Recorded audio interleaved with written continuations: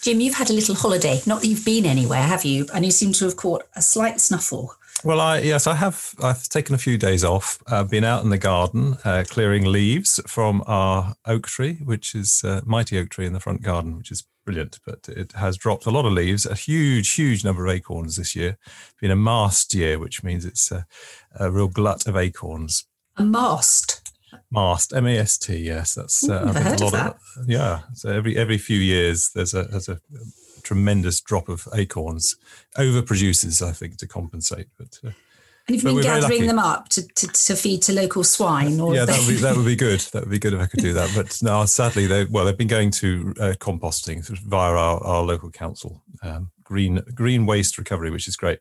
But it just reminds me, I mean, we're very lucky to have a tree. We're very lucky to have trees in general, I guess, but such amazing things. And I reckon that this particular tree is 120 years old, and it's probably taking about a ton of carbon out of the atmosphere in its lifetime. Probably more than that, actually, because it's such a big tree. But overall, with about 2.6 billion tons of carbon are taken out of the atmosphere by trees, which is a huge amount. Obviously, it's not enough to sort of solve the climate crisis, but it's a significant amount. And the sad thing, of course, is that about 90% of the forests that were around have now sort of have gone.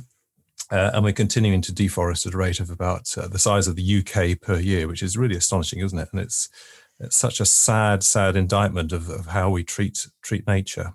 It's terrifying, actually. Something has got to be done about it, Amanda. Something's got to be done. Well, that's why we're here, because that's what Planet Pod's all about. Forcing change, encouraging action and encouraging change. So, and actually, it's interesting you mentioned trees, because that's exactly what we're going to be talking about today. Trees and forests generally across the globe. So we better get on with it, I guess. We had to, and I'll just try to avoid the falling acorns and the leaves as they gently flutter to the ground. Don't do a henny penny. We don't want that. But the end of the world is nigh, if we're honest. I know. The sky is definitely falling in. Okay, off we go.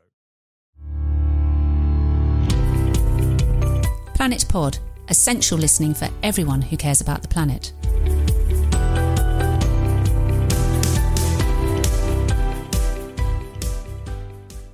Hello and welcome to Planet Pod with me, Amanda Carpenter.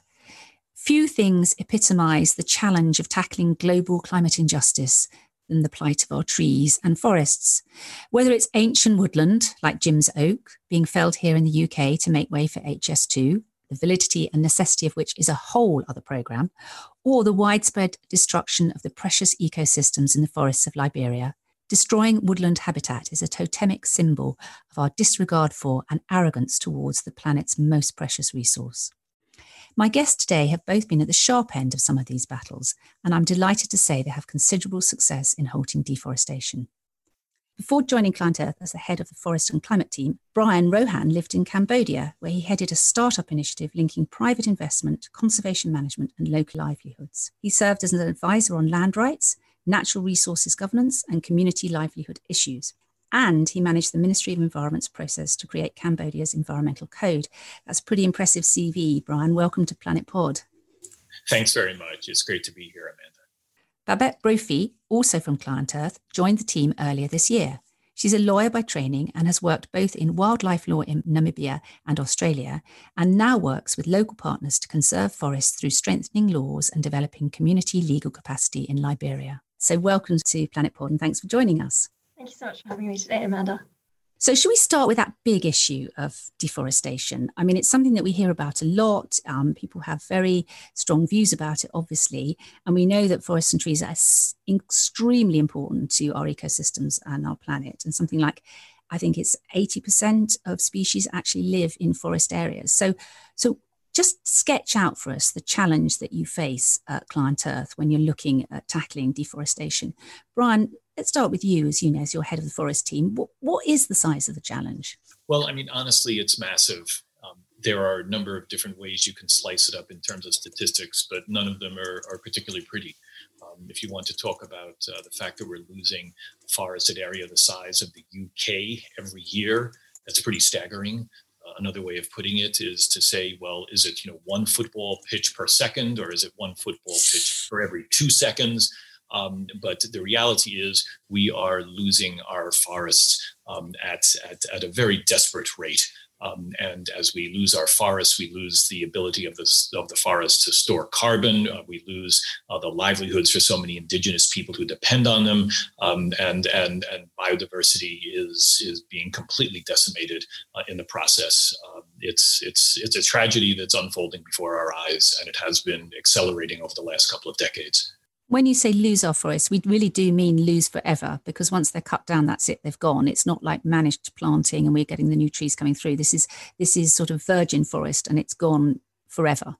That's right. That's right. I mean, this is the precious resource that is the wellspring of so much of the biodiversity on the planet, so much of the cleansing of the atmosphere, so much of the provision of clean water resources. There are so many wonderful things that forests provide us, and when they're gone, they're gone. Yes, there is reforestation. Yes, there are initiatives to plant 1 trillion trees and so on. And, I think Babette and I and everyone at Client Earth would say planting trees is good.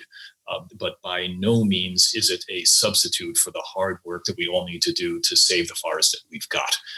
It's a long conversation in its own right, but, intact natural forests are tremendous carbon stores, are tremendous sources of biodiversity, and so on. And reforested areas tend to be monoculture, tend to need a lot of external inputs in terms of chemicals and water and so on, tend to be much more prone to disease, et cetera, and so forth. So by all means, where there's been massive deforestation, let's replant. But priority one has to be conserving what we've got. And so where is the problem coming from? I mean, is this an economically driven problem? Because we do hear about things, where people are saying, well, this is actually our land and our livelihood, and therefore we have the right to cut down the forest because it provides an income for us. So is it an economic problem, or is it a social problem, or is it a political problem? Maybe the answer is somehow all of the above.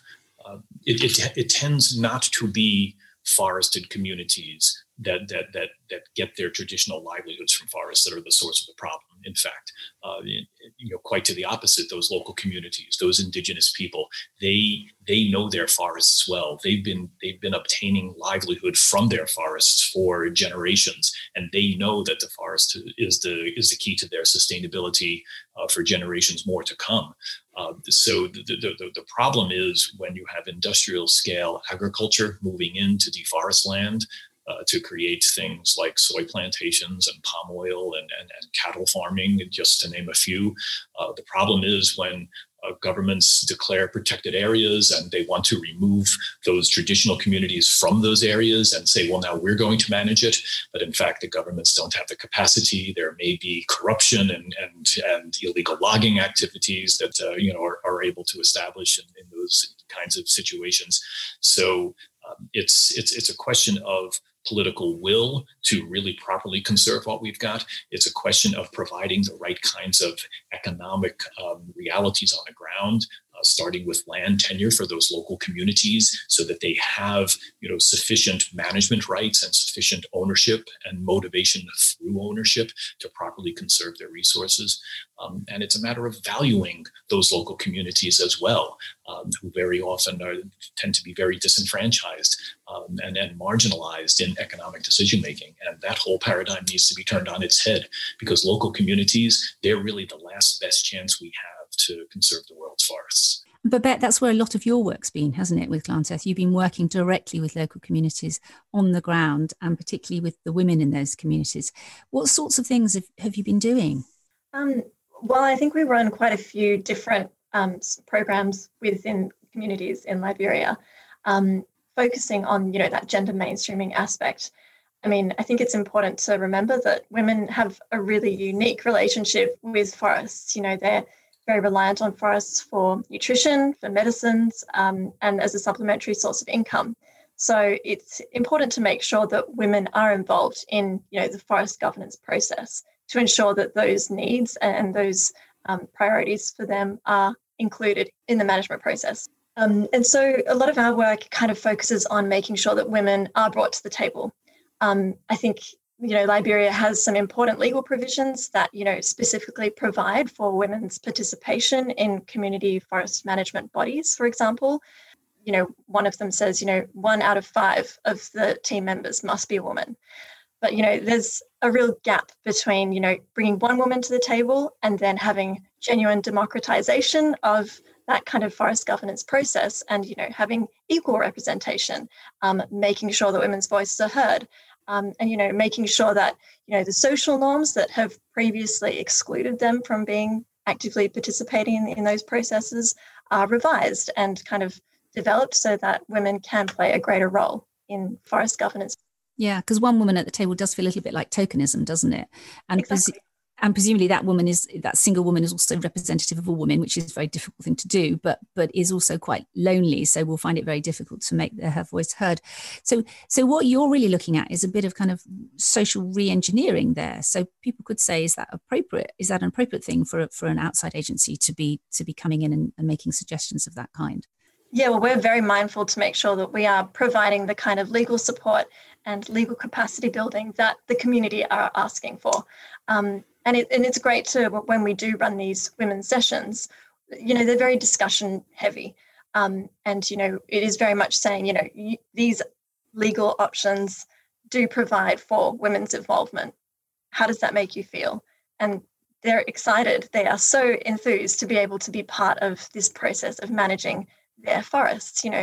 They are working with them every single day, whether that is as, a source of income or getting their food or medicines from that area. So they are really excited to be, actively involved in that process. And so, yeah, obviously there are some concerns around, changing social norms as an outside actor. But, we are very conscious to make sure that we only provide the support that the communities are asking for. Yes, because for those listeners who might not be familiar with Client Earth, I mean, your whole focus is a legal, you're an organisation of lawyers who's about, and as the name suggests, the earth is your client. And it's about providing using legal frameworks, isn't it, to actually effect change. So the element of sort of social engagement stems from that first principle of working within and for legal structures. I just wanted to ask you a little bit about, you've been saying that the women might, gain a livelihood from the forest. What kinds of things are providing that livelihood? Because if you're not chopping down the forest for the obvious things, to use the wood, what kinds of livelihoods can forests provide?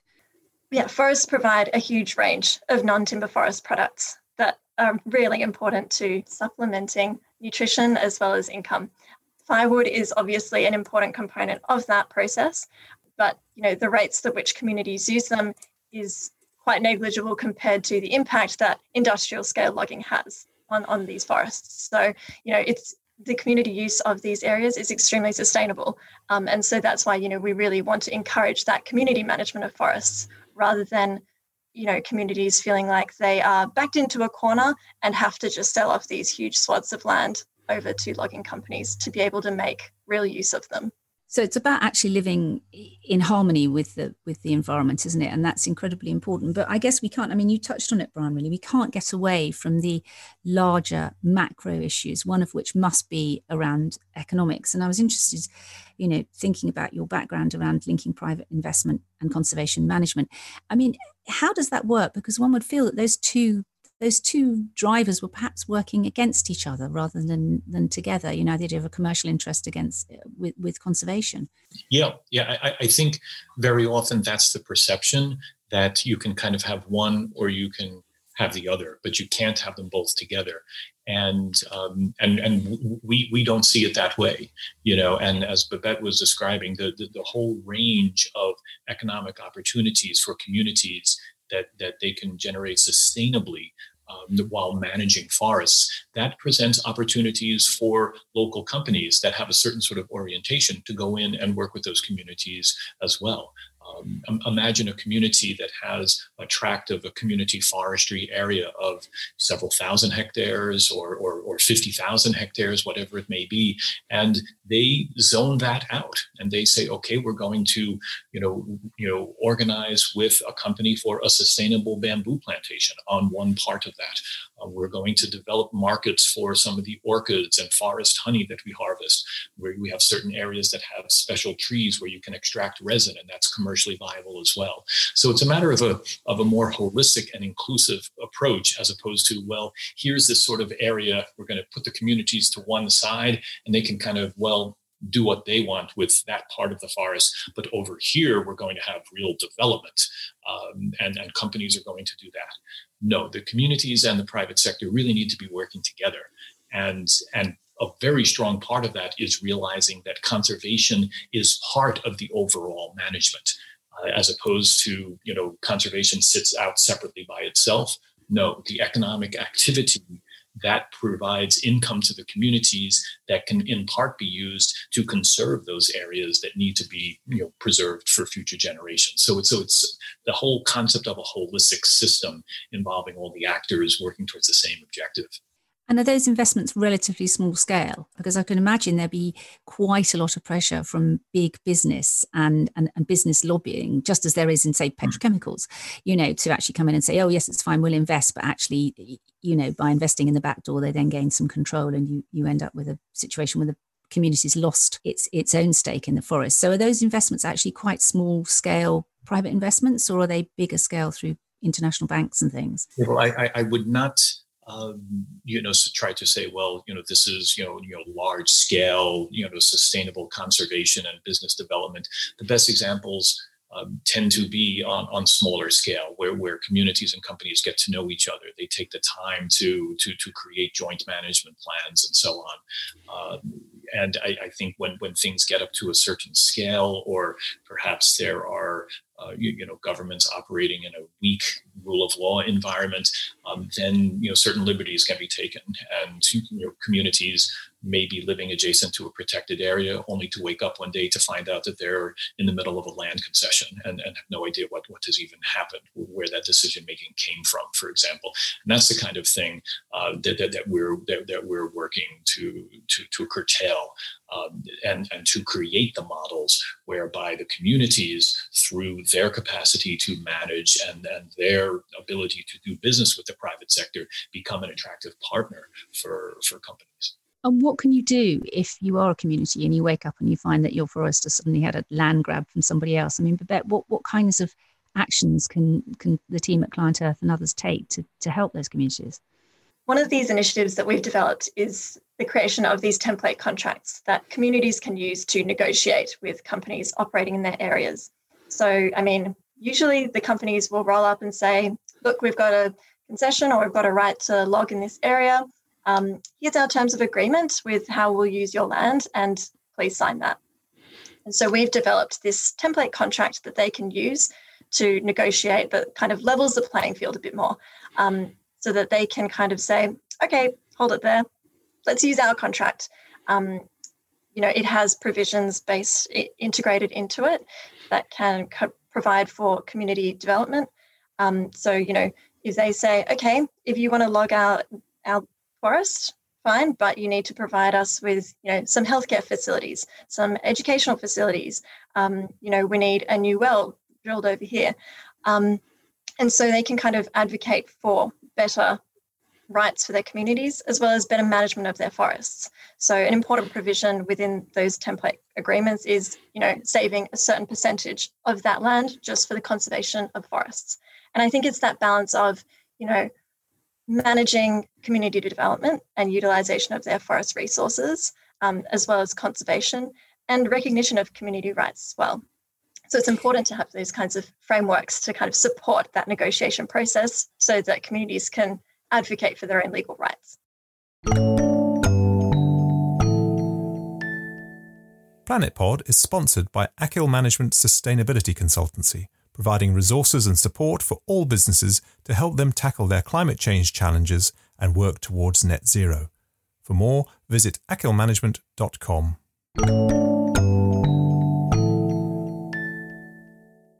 So you've given them the tools. Do you also give them the kind of training and resources and support to be able to, because I would imagine if somebody turns up outside your community centre with a huge, great, logging machine and a truck and a chap in a suit saying sign here, it could be incredibly intimidating if you're not used to having those kind of conversations. So do you find that you're able to give the sort of support to the communities as well?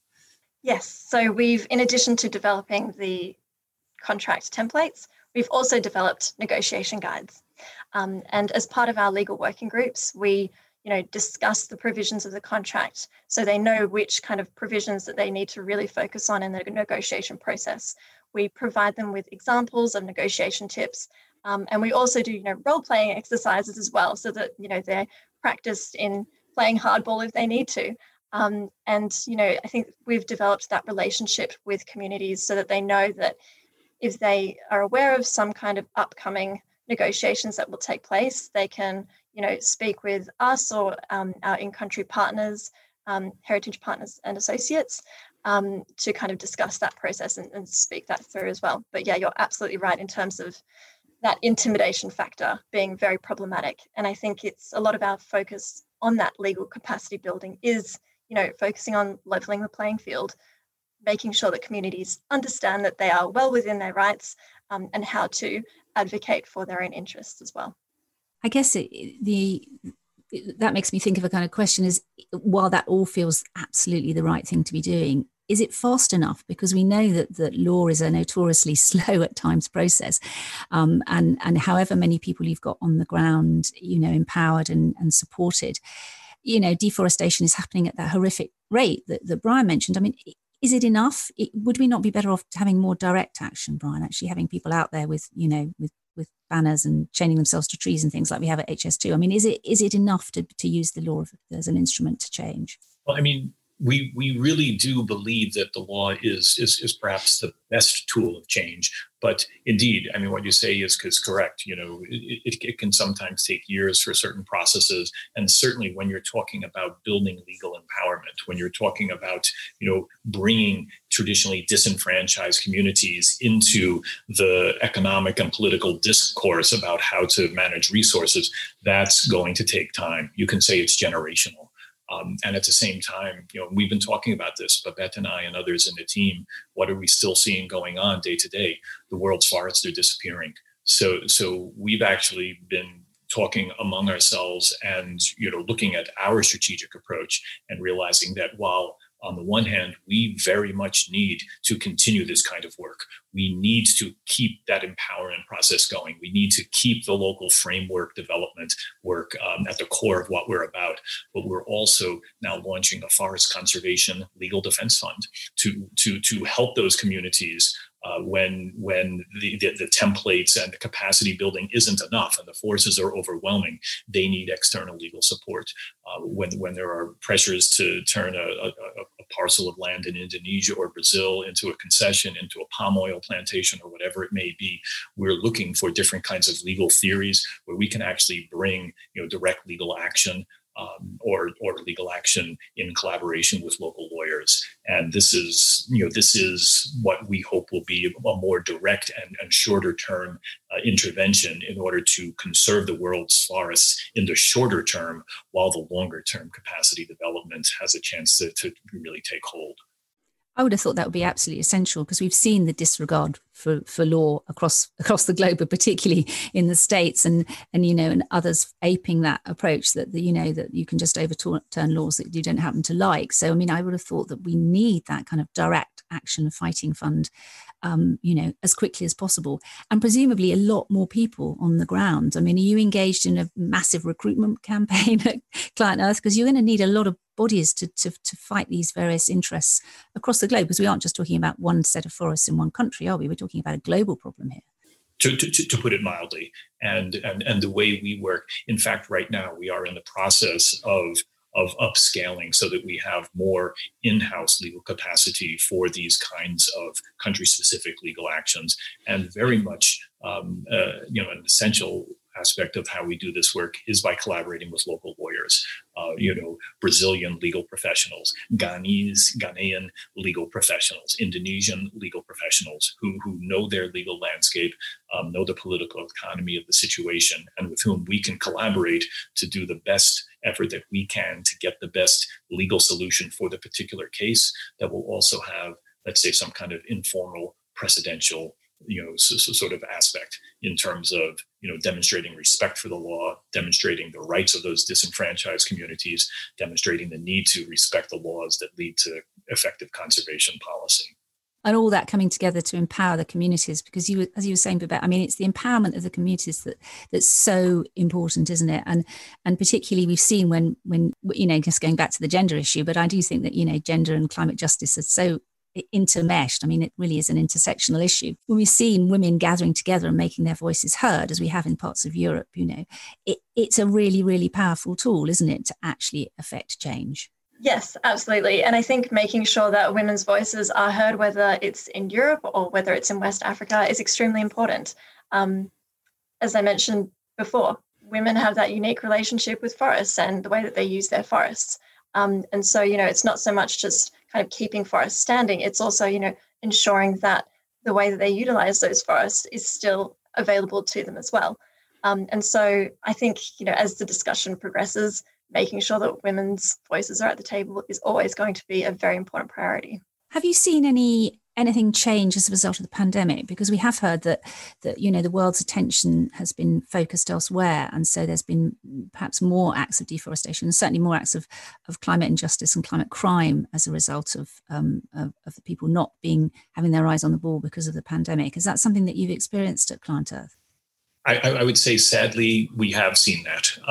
While it's been nice to see, maybe some of us have seen on social media, images of dolphins in the canals in Venice and sort of wildlife reemerging and so on. Really, the prevailing trend has been that, while local communities have been sheltering in order to, protect themselves from the pandemic, while rangers have not been going out to the forest to conduct patrols and so on, the illegal loggers have been busy at work. The poachers have been busy at work. So it has not been a good time for, wildlife, biodiversity, and overall, forest conservation by no means at all. And at the same time, also, we've seen, for a number of local communities that have worked very hard to establish livelihood projects. The economy has been so severely disrupted. Certainly things like ecotourism that might have been able to sustain a community that had nearby waterfalls and recreational opportunities to attract tourists. Well, of course, that has really dried up quite dramatically, and forcing communities in some instances to seek out bushmeat and so on, just in order to sustain themselves. So the pandemic has, by all means, created some very serious problems, and it will be very important to rebuild as soon as we possibly can. And are you hopeful from the signs from the States? I mean, obviously, once Biden's allowed to occupy the White House and rejoining, the Paris Climate Accord, and, the focus here in the UK on COP next year, are you hopeful for the future of the forests? Or does this feel like the sort of, dare I say it, of fighting a losing battle? I'm extremely hopeful. Certainly, I think to engage in this kind of work, it requires a certain sort of hope and a sense that some good can come, that we can all be part of the solution.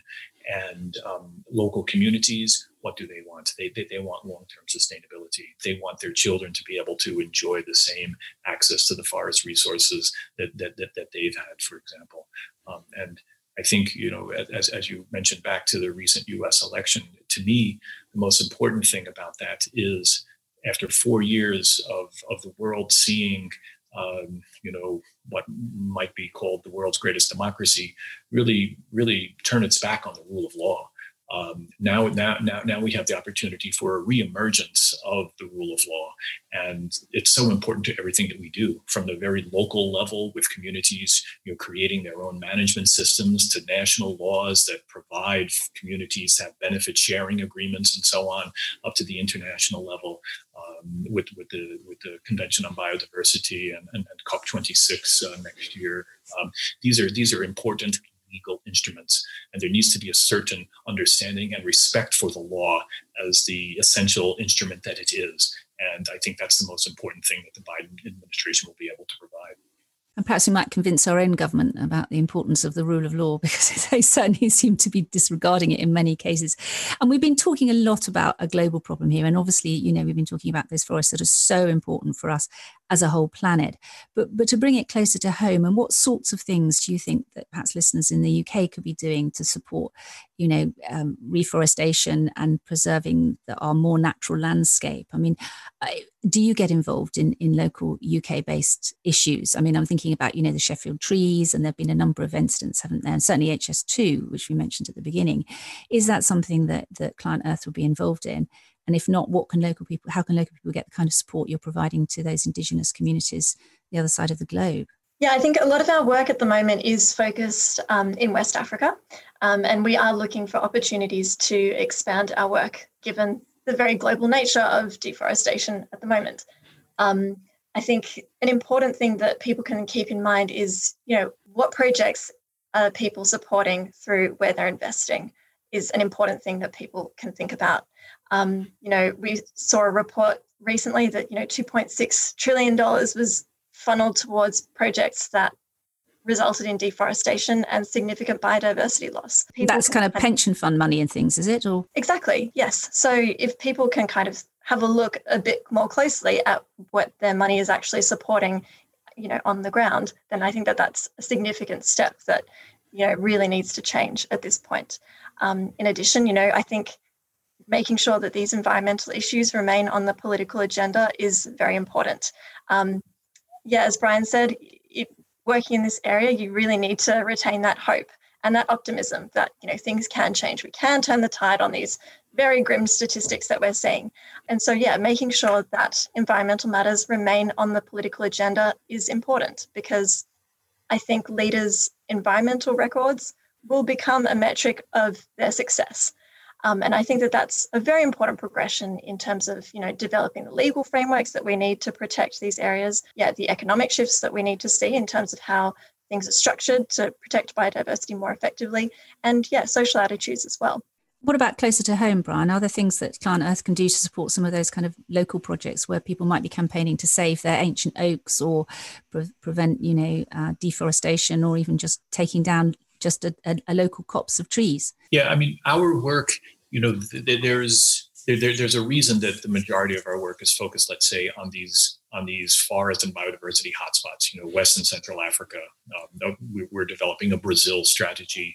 And expanding our efforts into Southeast Asia. I mean, these are key, biodiversity and carbon sink hotspots. But on the more local level in Europe, we do have programs particularly more focused on Eastern Europe countries where there is a lot of logging going on. And it's very important to make sure that all of the timber coming into both the UK and the EU does so legally. Making sure that legal framework is robust, making sure that it is properly enforced, and so on. And I think this is where consumers have a very important role to play. When it's time to buy that piece of furniture, when you're walking down the aisle in the supermarket, for example, we all have many choices that we make day in, day out. So we're working to make sure that the legal frameworks make it clear that companies need to ensure that their supply chains coming from forested countries, bringing in the soy, bringing in the palm, et cetera, and so forth, that those supply chains are free of deforestation. And consumers, the voting public in the UK and the EU has a very important role to play in that. It's important to speak up and say that that's a priority for me. I believe that companies should exercise the due diligence in order to make sure that their supply chains are deforestation free. So you can say what's the old expression? The world is run by those who show up. And for those of us who believe in these issues, we need to think about these global issues and act locally when we vote, act locally when we shop, and when we also, are involved in our local activism issues, do what we can to preserve those trees that are right around us in our immediate neighborhoods as well. Absolutely. And of course, to be fair, you don't just work with trees, do you? Planet Earth's got campaigns running around air pollution, which we've talked to colleagues about before, and fish stocks, and also crucially around plastics, which is something that people can take, immediate action on very, very quickly and locally. It's been fascinating talking to you. And I do feel reassured that you're out there on our behalf. For those of us who want to support Planet Earth, obviously, visit your website and find out how to get more involved. But really important that we've got you, Babette and Brian, leading the teams out there and making such a difference, not just to those communities that need our support, but also to those very precious and special wild places. So Babette, Brian, thank you so much for joining Planet Pod. It's been really fascinating to talk to you and great to meet you both. It's been an absolute pleasure talking with you. Thanks so much. Thank you so much, Amanda. It's been great speaking with you. And listeners, if you want to find out more about Client Earth, do visit their website. It's a wealth of resources. And of course, if there's any young lawyers out there, it sounded like they were recruiting, so get your applications in fast. Yes, please do. Yes. Please do. Yes, join Client Earth. They are a fantastic organisation.